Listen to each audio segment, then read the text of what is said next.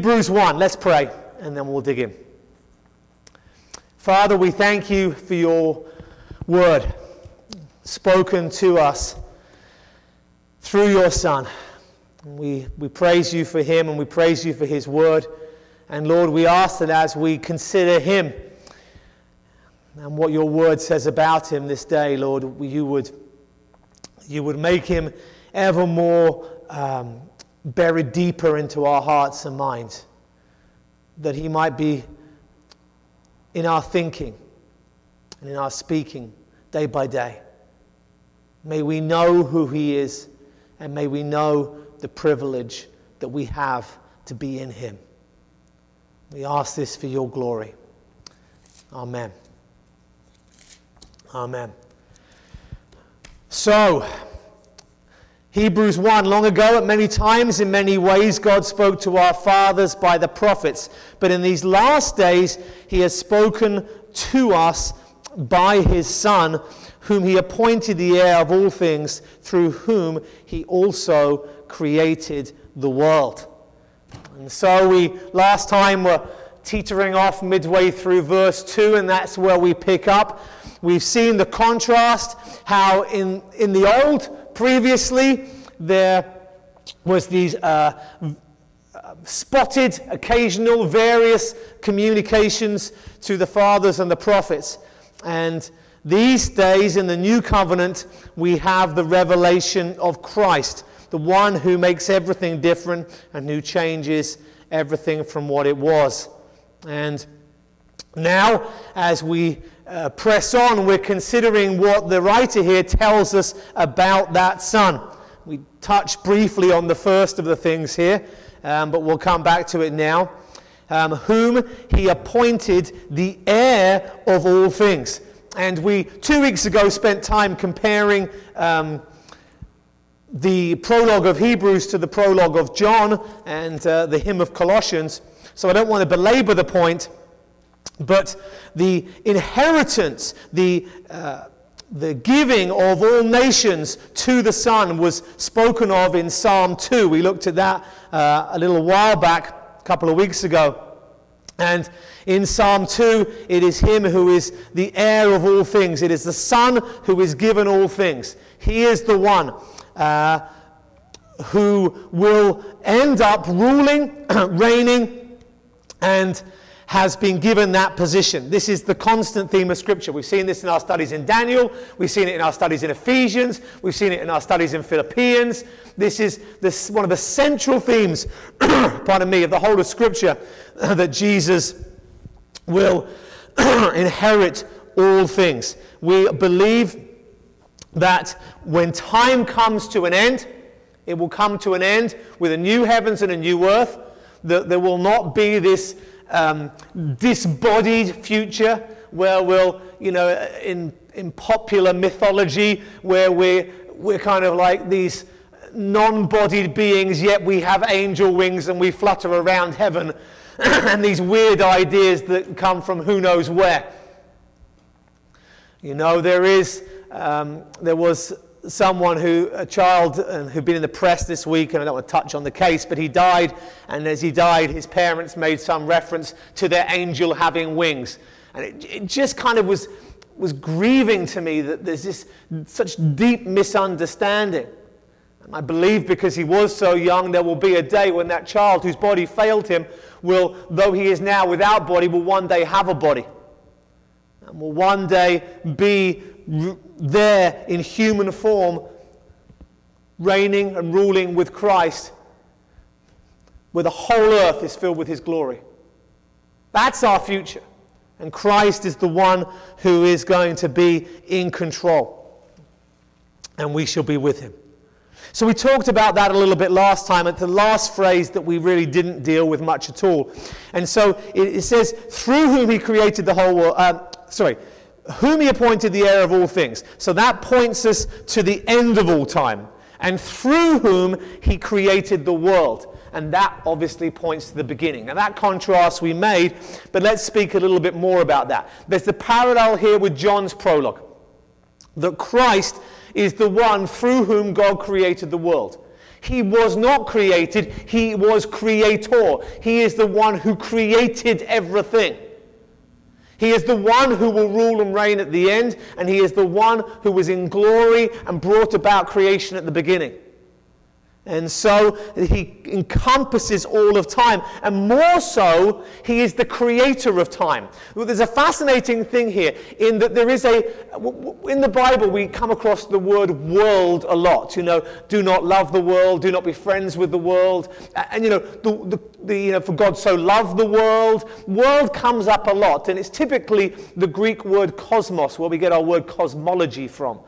But here, it's a different word. It doesn't mean world, literally, it means ages.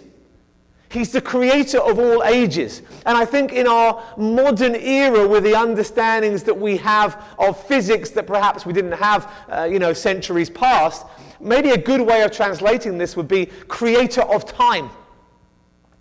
Now, I'm no scientist, and I don't really understand these things very well at all, but I do know that one of the things that Einstein showed us was that time was something that was physically affected. And I won't say much more than that, otherwise I'm going to probably get it wrong. But the scientists who know better will probably know that it's gravity and what have you. But it's something that it's physically created, and when physical situations are different, then time can go at essentially a different speed.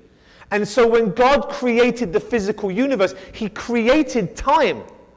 And this is something I can never get my head around. It wasn't just that in the beginning that God existed, and that he existed time going back and going back, but that there was a point where time began, and he created it.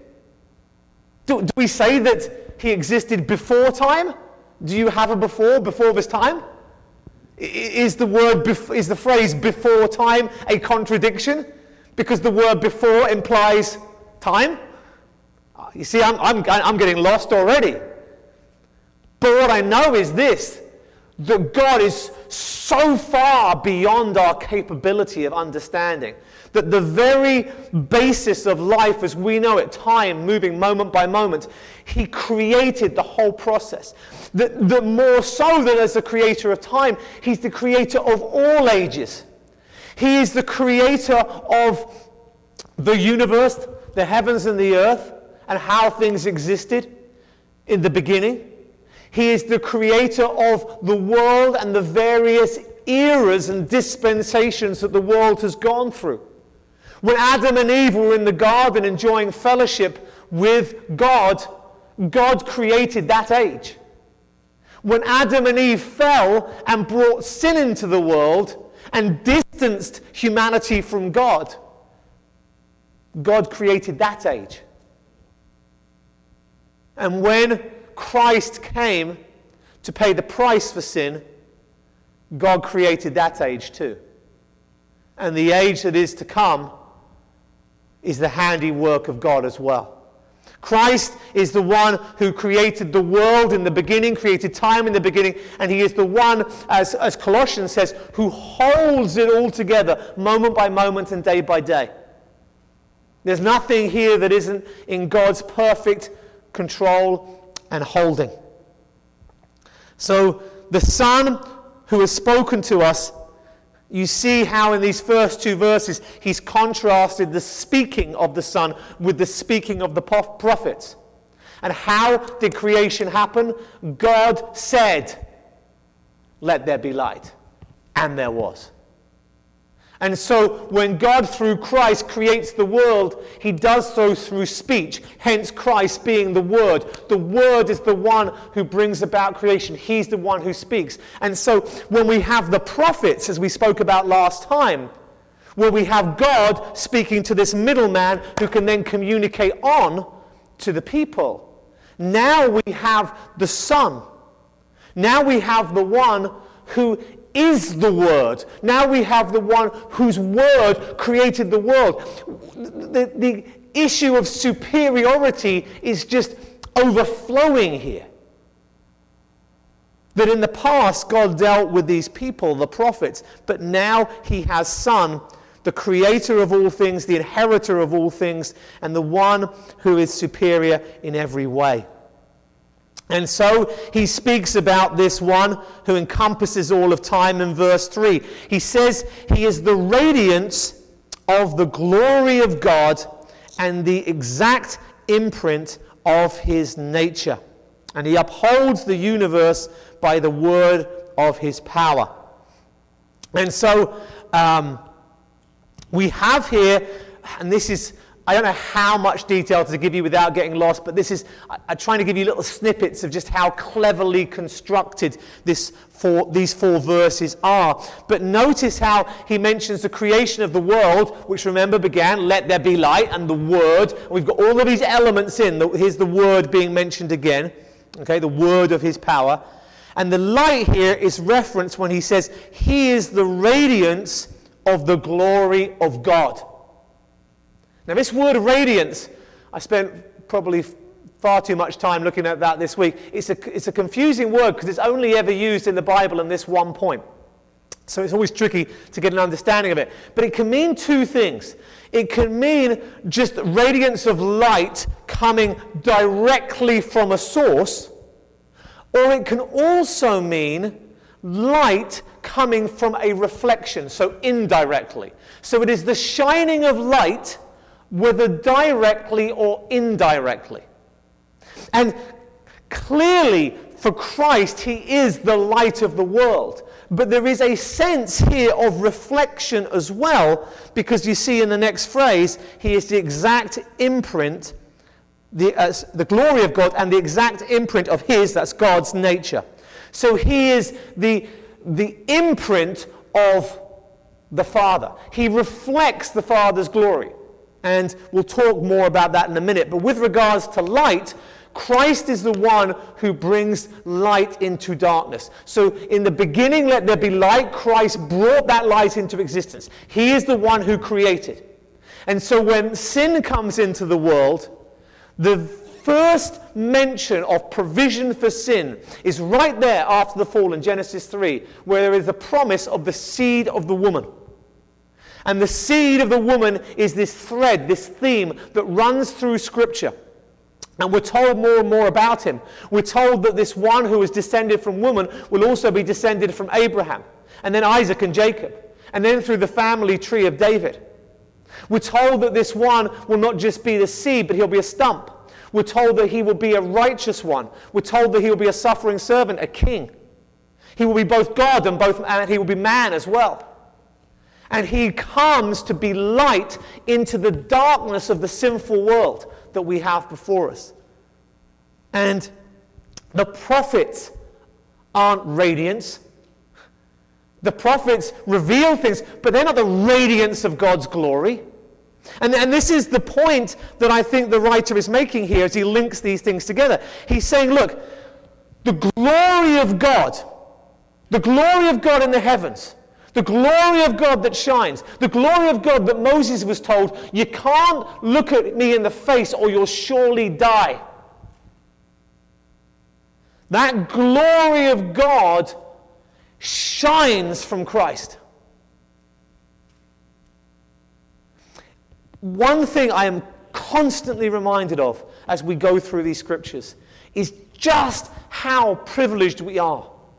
And this is what the writer of Hebrews is going to tell us again and again and again and again through the book. He's like, why would you want to go back to the old covenant? Do you not see how much better we are now? Do you not see how much better things are in Christ? Do you not see how much more superior Christ is? Moses longed to see God.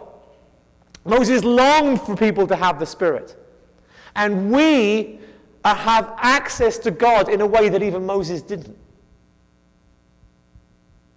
And the radiance, the glory of God shines through Christ. And see this connection here. And the exact imprint of his nature. So he is the imprint, the carbon copy, if you like, of the nature of the character of God.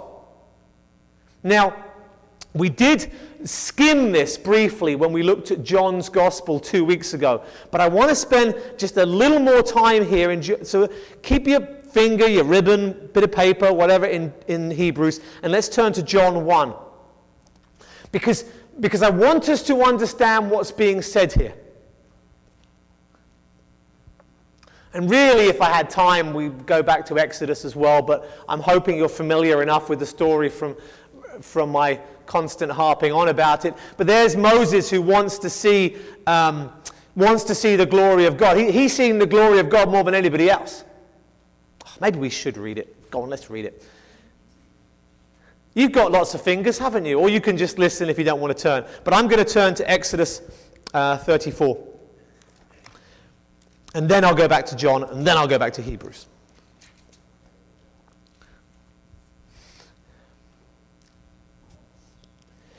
So in Exodus 34, when in chapter 33, Moses has said, "Show me your glory." Please, he says, "show me your glory." And I'll read this a little bit. This is the end of 33, verse 18 and 19. Moses says, "Please show me your glory." And he said, God says to Moses, "I will make all my goodness pass before you, and I will proclaim before you my name, Yahweh.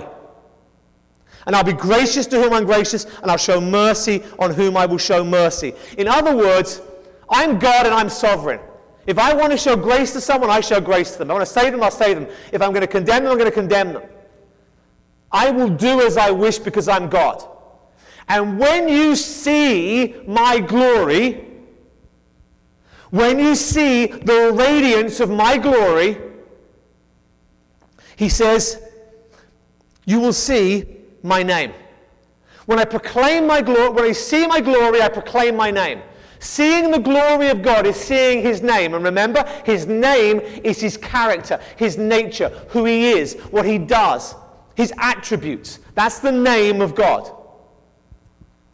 And the idea, and we mustn't lose this link, the idea is that when we see God's glory, we get who he is. Okay? And then God says, "But you cannot see my face, for man shall not see me and live." But the Lord says, "Behold, there's a place where you shall stand on the rock, and when my glory passes you by, I'll put you in the cleft of the rock, and I will cover you with my hand until I have passed by. Then I'll take away my hand, and you shall see my back, but my face shall not be seen."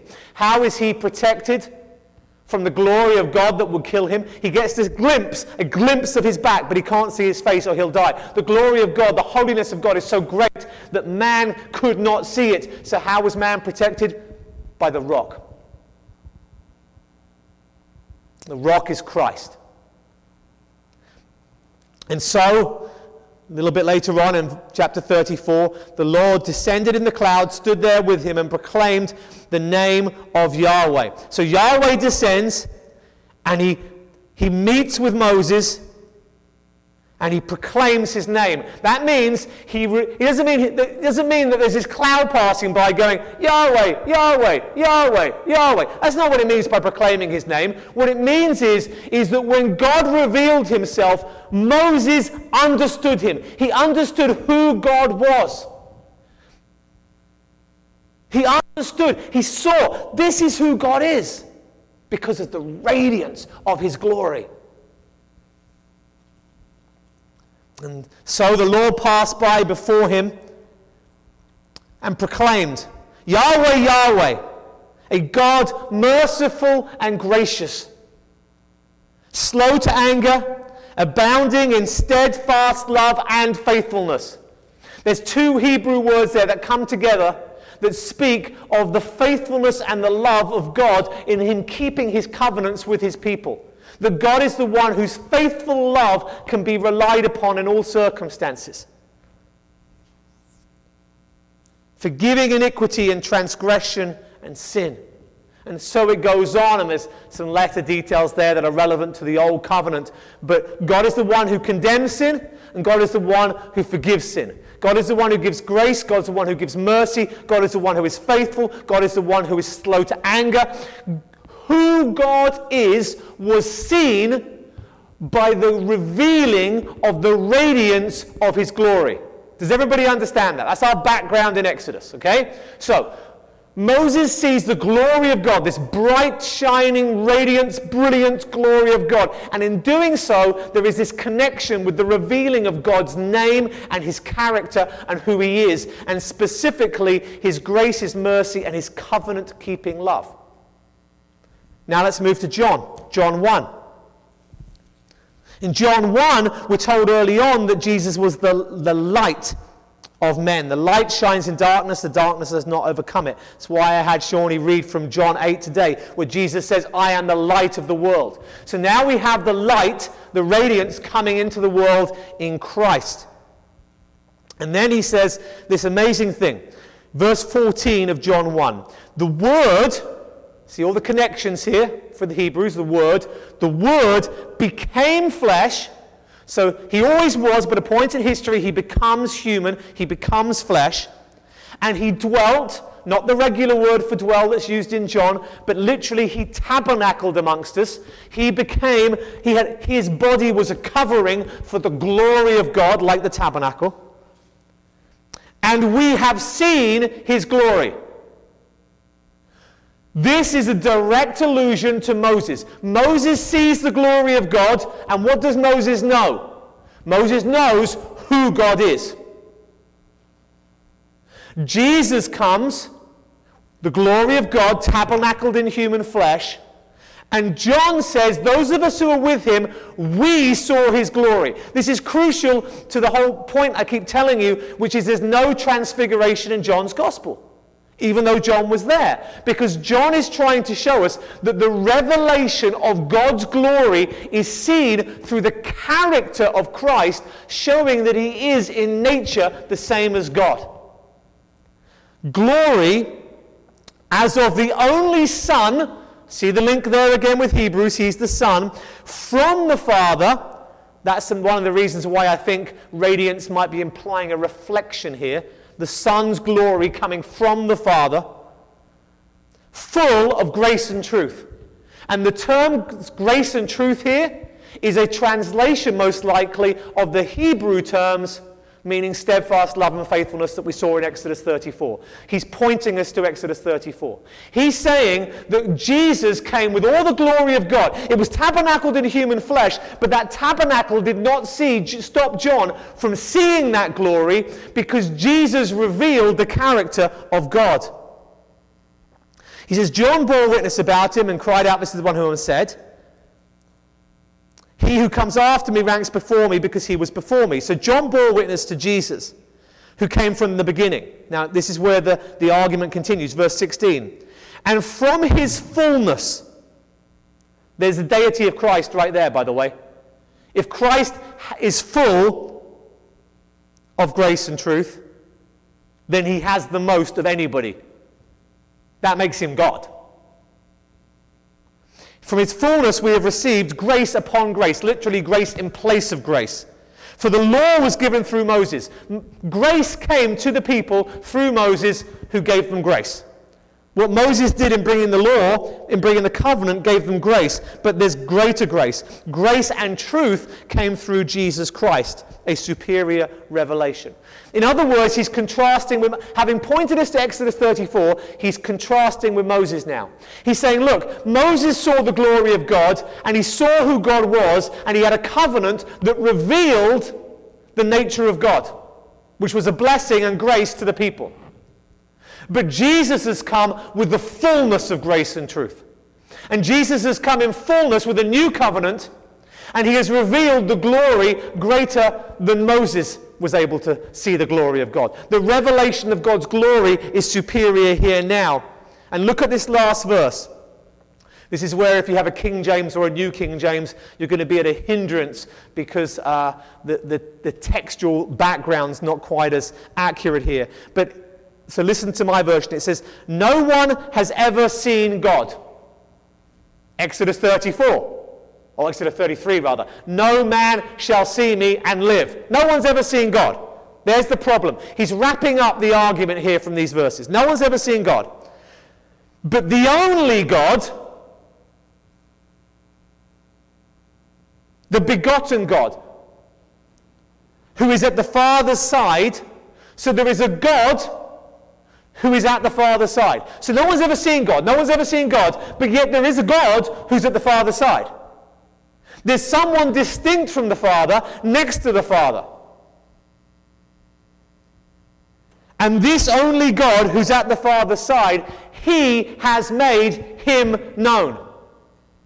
In other words, you don't get to see the Father directly because you'll die. But you get the reflection of Christ. And if you've seen Christ, you have a perfect reflection, and you've seen the Father, because they are one. Christ is God. Do you see what's going on there in that whole argument? So I want to put these pieces together now, and then bring them back to Hebrews 1. Okay? Because of sin, the glory of God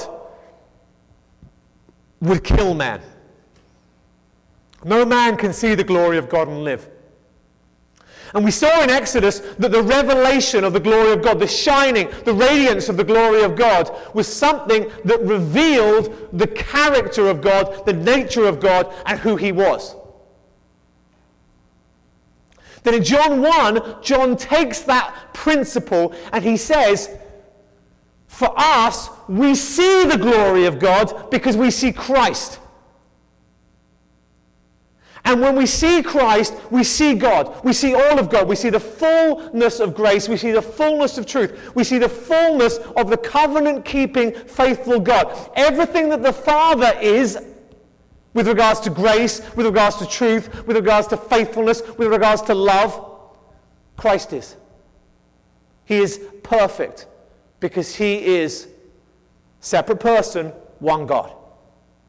Now, with all of that, we look at Hebrews and we see how the writer of Hebrews is using the same ideas as John was when he combines the radiance of glory with the exact imprint of his nature. What he's doing is he's linking, as Exodus does, he's linking the glory of God shining with the revealing of God's character. And with John 1:18, he's linking all of that with Christ, as Christ being the one who reveals that glory. So the radiance of the glory of God is Christ and the imprint of his nature. So when Christ shines forth, we see God in Christ. Now, why is that so important?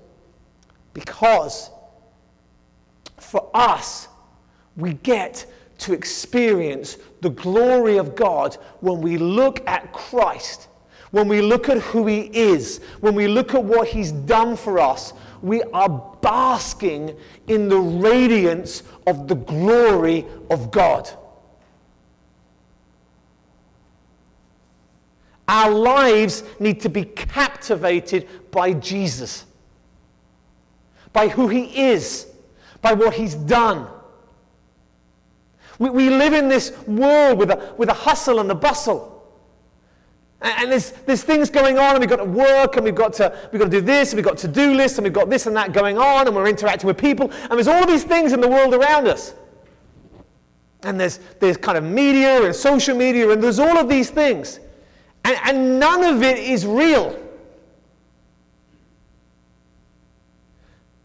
There's Isaiah kind of going about his life, and he's given this vision of the glory of God, and he goes, woe is me.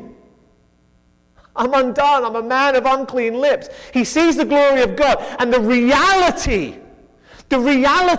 of who God is stops him in his tracks, and suddenly his whole life is transformed and changed. If our life is a constant stream of the world, what people here think, what they say, what they feel, all of these, if that's being drip-fed into us 24/7, then we are ignoring the greatest privilege that any generation of humanity has ever had, which is the opportunity to bask in the radiance of the glory of God through our study of who Christ is and what he's done for us. Seeing the faithfulness of God through the faithfulness of Christ. seeing the love of God through the love of Christ. Seeing the glory of God through the glory of Christ. Christians, we should be obsessed with Jesus. Surely we, like the audience that the writer is here writing to, surely we get distracted by the lesser and forget who it is that we have. And this one who is God shines, reflects his glory, reveals his character. He upholds the universe by the word of his power. In other words, it's not just that he got the ball rolling, it's that the word that said, let there be light, and started everything off, that word maintains the universe, maintains your universe, my universe. Too many years I've kicked against the goad, to use an old King James expression that God uses of Paul, where we look at our lives and we say, I'm not happy with this, and I'm frustrated by that. And we forget that everything is held together by him. By who? The one who is the radiance of the glory of God. The one who is the exact imprint of the nature of God. He holds everything together. Do you see how ridiculous it is for us to come to God and say, come into his presence of his glory and say, you're doing it wrong. This shouldn't be this way. That should be that way. I don't like what I'm going through here. But yet, we come in his presence, and like Isaiah, it's, woe is me, I'm undone, who am I? See, every knee will bow and every tongue will confess the deity, the radiance, the imprint.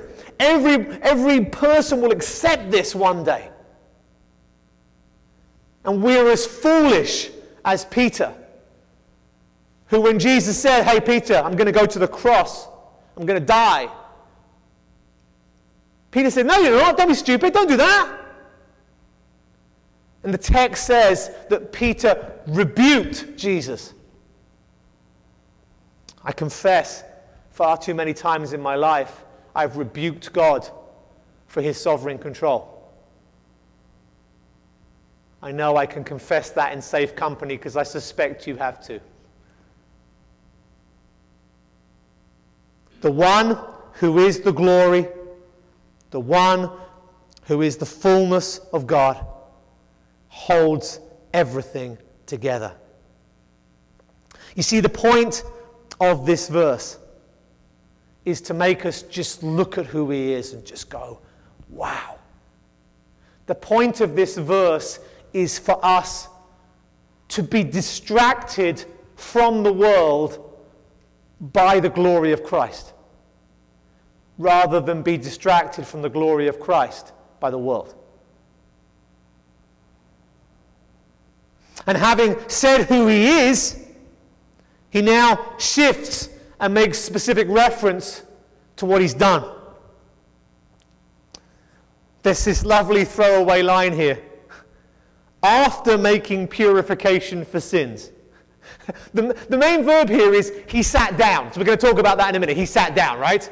But just almost as just a little modifier, a little throwaway line at the front. After he's made purification for sins. Boy, he's going to talk about that in detail in this book. He might be skimming it now, but we're going to look at that in a lot of detail. But what he's saying here is that the one who holds everything together has purified us from our sins. And this is where we start to, he's told already in the first verse, old to new, and we're starting this theme going through, and so he's now starting to make reference to the system that was in place, the sacrificial system that allowed for purification from sin. And he says that Christ is the one who has purified us from our sin. And we'll see in a moment that this is kind of pushing now towards the priestly role of Christ. one of the main themes of this book. But he made purification for our sins. Now, just linking that back with what we've just been saying in the previous section. I hope this is helpful for you. This has been helpful for me.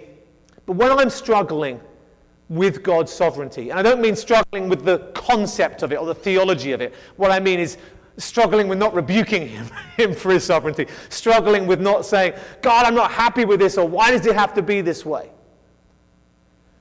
The only place we can go is the cross. You see, John was talking, wasn't he, about the glory. We've seen his glory. The fullness of glory is seen in Christ. We've seen it. We've seen the imprint of the nature of God in Christ. And yet John takes that word glory and he runs his theme through the book. And as it goes through the gospel, there's that theme of glory. And when Judas goes out to betray Jesus, then Jesus says, now the time has come for the Son of Man to be glorified. The cross is where glory is seen most. Why? Because the character of God is most ably seen on the cross. And so for us, when we struggle with God and what he is doing, with a loved one who's sick, with circumstances that we don't want to endure, when we look at that, we need to look at the cross. And we need to say, the one who takes a sinner, an enemy, purifies his sin, indwells him by his Spirit, and redeems him. That one can be trusted. When you see the radiance of his glory, when you see that he is the character of God, you see that more than anywhere on the cross. And so when we struggle with him holding things together, we go to the cross. We take our minds and our hearts to the cross and we say, I don't understand why, but I know who. I don't understand why we're going through this, but I know who you are. I see you. I see your glory. I see your love. I see your faithfulness. I see the character of God in you on the cross, and I trust you. That's all we can do. And so, the one who holds it together is the one who has made purification for our sin. And having done that, after making purification, what does he do? He sits down. He sits down at the right hand of the Majesty on high. I don't think there is a specific physical location, left and right. We try and visualize it. Sometimes it helps us to visualize, but I think we can overly literalize this. The point is that Christ has been given the place of glory beside the Father, as he was before. And Paul talks about him having a name above all names, and that's a similar kind of concept. But this idea and this imagery comes from Psalm 110, and I would like you to turn there with me. Psalm 110 is the Old Testament passage that underlies the book of Hebrews more than any other Old Testament passage. We talked about just there's numerous passages that are quoted and alluded to. And my goodness, I mean, have you seen what we've got coming up in chapter 1? Just quotation after quotation after quotation. And you know I'm going to be going back to those passages and we're going to be looking at them in context. So we're going to be taking our time going through these references in Hebrews. But the one passage of the Bible that more than any other influences and affects Hebrews is Psalm 110. It's a messianic psalm. The Lord, Yahweh, says to my Lord. So there's someone who is their Lord, that Yahweh is saying to that Lord, sit at my right hand until I make your enemies your footstool. He's sitting at the right hand. He has that place of glory, and we're waiting for all of his enemies to be made his footstool. The last ones will be sin and death. He's conquered them, they're about to become footstools. The Father's just sent them to the upholstery place to make the footstool as it should be, as it were. The Lord sends forth from Zion your mighty scepter. Rule in the midst of your enemies. Your people will offer themselves freely on the day of your power in holy garments. Notice his people have garments of holiness, holy garments. That's the purification of sin. From the womb of the morning, the dew of your youth will be yours. The Lord has sworn and will not change his mind.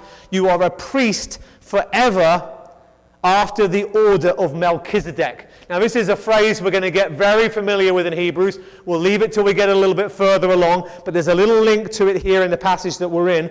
But let's just keep going through this short psalm. The Lord, that's small letters, so that's the Lord referenced, the second Lord referenced in verse 1, is at your right hand. He will shatter kings on the day of his wrath. He will execute judgment among the nations, filling them with corpses. He will shatter chiefs over the wide earth. He will drink from the brook by the way. Therefore, he will lift up his head. When we think of all the names of Jesus, you know, King of Kings, Mighty God, Wonderful Counselor, Prince of Peace, we don't often think filler of corpses, do we? Yeah, there it is. He will come, he will defeat his enemies, because all earth will be his. All heaven and all earth will be his. God will make him to be the ruler. Now notice here, the Lord will not change his mind. You are a priest forever after the order of Melchizedek. So what we have in Psalm 110 is we have this messianic king that so much of the Old Testament looks towards. This messianic king is also a priest, and a priest specifically after the order of Melchizedek. Now let's come back to Hebrews 1. Hebrews 1. So the purification that's referenced there in Psalm 110 is referenced here in Hebrews. And then we have this specific theme that's so central to Psalm 110. He sits down at the right hand of high. Now this is a link to the priesthood. You might not see it immediately, but it is. Because what happens with the Aaronic priesthood, the priesthood from the line of Aaron, which was the Old Testament priesthood, what happened is that then when they were doing their duties, that they would stand up. The priests would always be standing. Why would they be standing? Because the sacrifice was never complete. It was a picture, if you like, of the fact that they're going to be back again doing it again and again and again and again, because there's sin and there's sin and there's sin, so there'll be sacrifice, there'll be sacrifice, and there'll be sacrifice. And the work of the priests, the priesthood, was never done. It was just continuing year after year. But this priest, this one, he makes purification for sin like the priests of old did, but unlike the priests of old, he sits down. When I finish teaching this morning, I'm going to walk away and I'm going to sit down. I'm not going to continue my sermon from a seat. There's no danger that midway through the last song, I'm going to start preaching again. Hold on a second. I hope you can hear me over the top of the music. I just want to make a couple more points. I've sat down because I've finished. It's that kind of picture that we have here, that the high priest has purified our sins, but unlike the previous priests, you see the old to new, you see the comparison, you see the better, you see prophets to son. Unlike previously, this one, after he's made purification, sits down. He does his work of priest and he sits down as king. And he will never stand again to do more purification. It's done. As he said on the cross, tetelestai, it is finished. It's complete. This is why the concept of Roman Catholic Mass is an abomination. The idea that Christ is, their words, not mine, re-sacrificed each Mass. It's horrific. What a butchering of the gospel. The idea that Christ was somehow insufficient on the cross and there needs to be a re-sacrificing in the breaking of his body each Sunday at Mass. But lest we be too quick to condemn. How often do we punish ourselves and condemn ourselves because we don't believe Christ's cleaning work to be sufficient? How often are we taken out of action through discouragement? How often do we cease to minister because we're down on ourselves? Oh, and it's so justifiable, isn't it? Oh, I'm so terrible, I'm so bad. Yeah, you are. Absolutely, I'm in agreement. But God's anger against your sin has been appeased. Do you think that God poured out his wrath on Christ on the cross, but kept a little bit spare for you because you're so bad? He poured it all out. Your sin is dealt with. It's been purified. Our high priest sits. He sits. It's done. You're clean. You're justified. You're righteous in your standing before God. And so, he sits at the right hand of the majesty on high. The Father is there with the Son. Psalm 110. It points us to that psalm. It points us to Christ being that priest king of Psalm 110. He is the Son of Psalm 2. He is the one who will inherit all. And so, talking of that inheritance in verse 4, having become as much superior to angels as the name he has inherited is more excellent than theirs. Okay? So let's follow the argument here. So, having become superior to the angels as the name he has inherited. So it's not that one day Jesus was lower than the angels and then boom, he's now superior to the angels. That's what the Jehovah's Witnesses would teach, that he's kind of created and they're one of the angelic beings. No.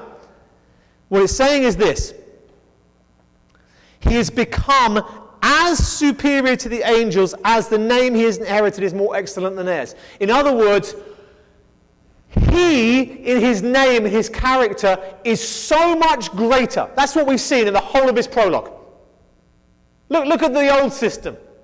Look at the prophets. Look at the Moses. Look at the angels. Look at all of these other things.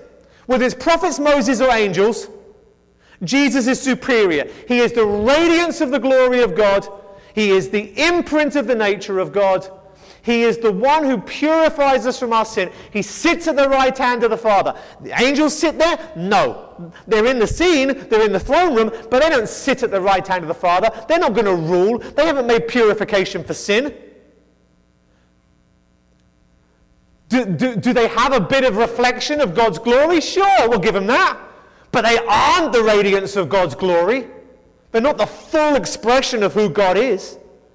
Did Moses provide grace? Absolutely he did. Grace came through Moses, but not the fullness of grace that came through Jesus. He is so much more superior in his name, in his character, that he has shown himself to be above them in his deeds. He has proven who he is by his actions. He always was superior. His name always was superior. But you see, what's happened is, and this is Philippians 2 in a nutshell. Maybe let's finish with Philippians 2. I never get bored of it. It's just one of those passages that's just, next time you're struggling with life, next time you're like, why God, why? Go to Philippians 2 again.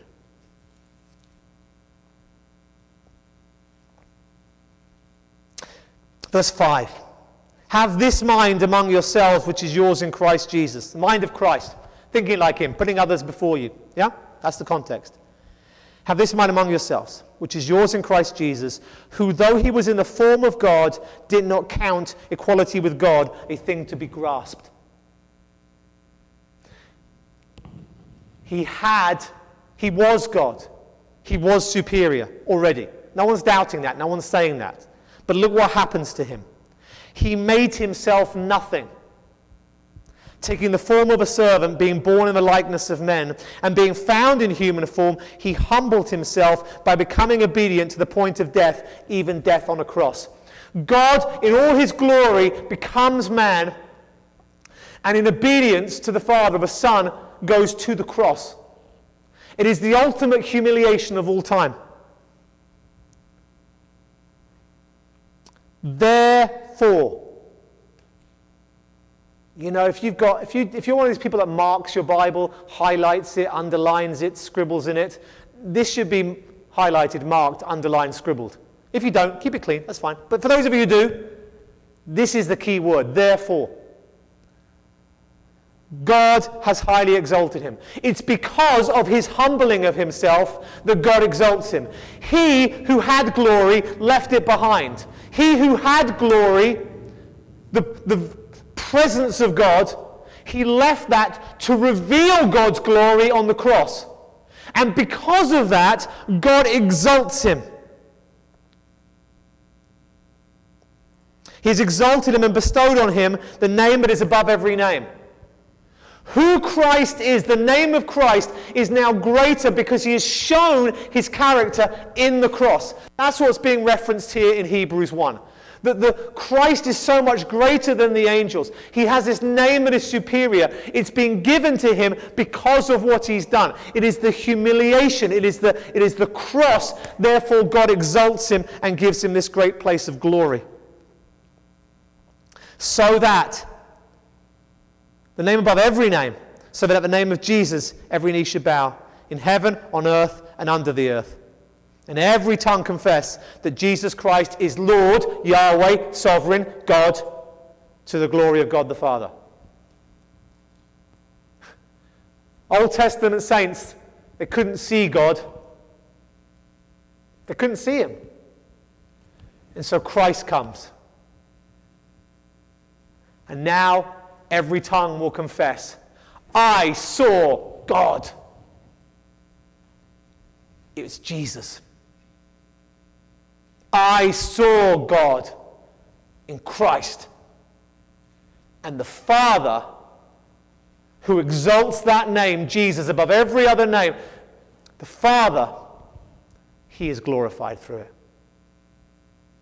You see, in the Old Testament, the name above all names is Yahweh. But now there is a new name above all names, it's Jesus.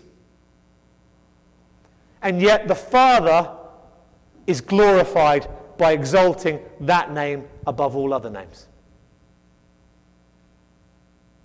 And so, what do we learn from all this? That we trust him. We trust him. He humbled his Son greater than anybody else in history has ever or ever will be humbled. Therefore, he exalts him. When our life is humbling, when we are forced into situations and circumstances that we wouldn't choose for ourselves, when we, like Christ in Gethsemane, say, please take this cup from me, then we can also say, but not my will, but yours be done. Knowing and trusting that the one who humbles us will lift us up. The one who brings us to the valley will lift us to the mountaintop. Knowing that there is a direct correlation in our suffering and our future glorification. Because it's been done in Christ first. And this is the one. This is the one. To sum up, we live in an era of Son. We live in an era where the Son of God, the Son of Man, the one who is both God and man, the one who will rule and reign, where God speaks through him, the one who shows his glory and his nature in completeness, the one who holds everything together, the one who has cleansed us from our sin, and the one who right now is ruling and reigning at the right hand of the Father, being given the name above all names because of what he accomplished.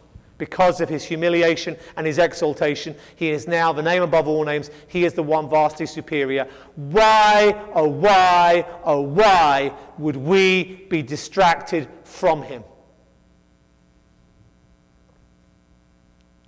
He is better. He's more exciting. He's more glorious. He's more wondrous than your favorite TV program, than your favorite pastime. And I'm not saying don't watch TV. I'm not saying that. I love watching shows. I'm not saying don't have hobbies and pastimes. I'm just saying Christ needs to be central. And life, he can get washed out. He can get pushed out by all the other demands and interests and all the things grabbing for our attention. But there is nothing more glorious than Jesus Christ. Should we again, together, today, commit to following him, to gazing on him, and to just generally being obsessed with him?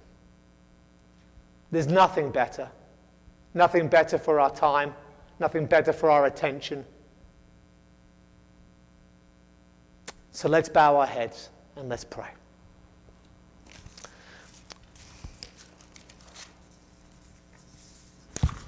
Father, we thank you for the gift of your Son. All that he is. All that he's done.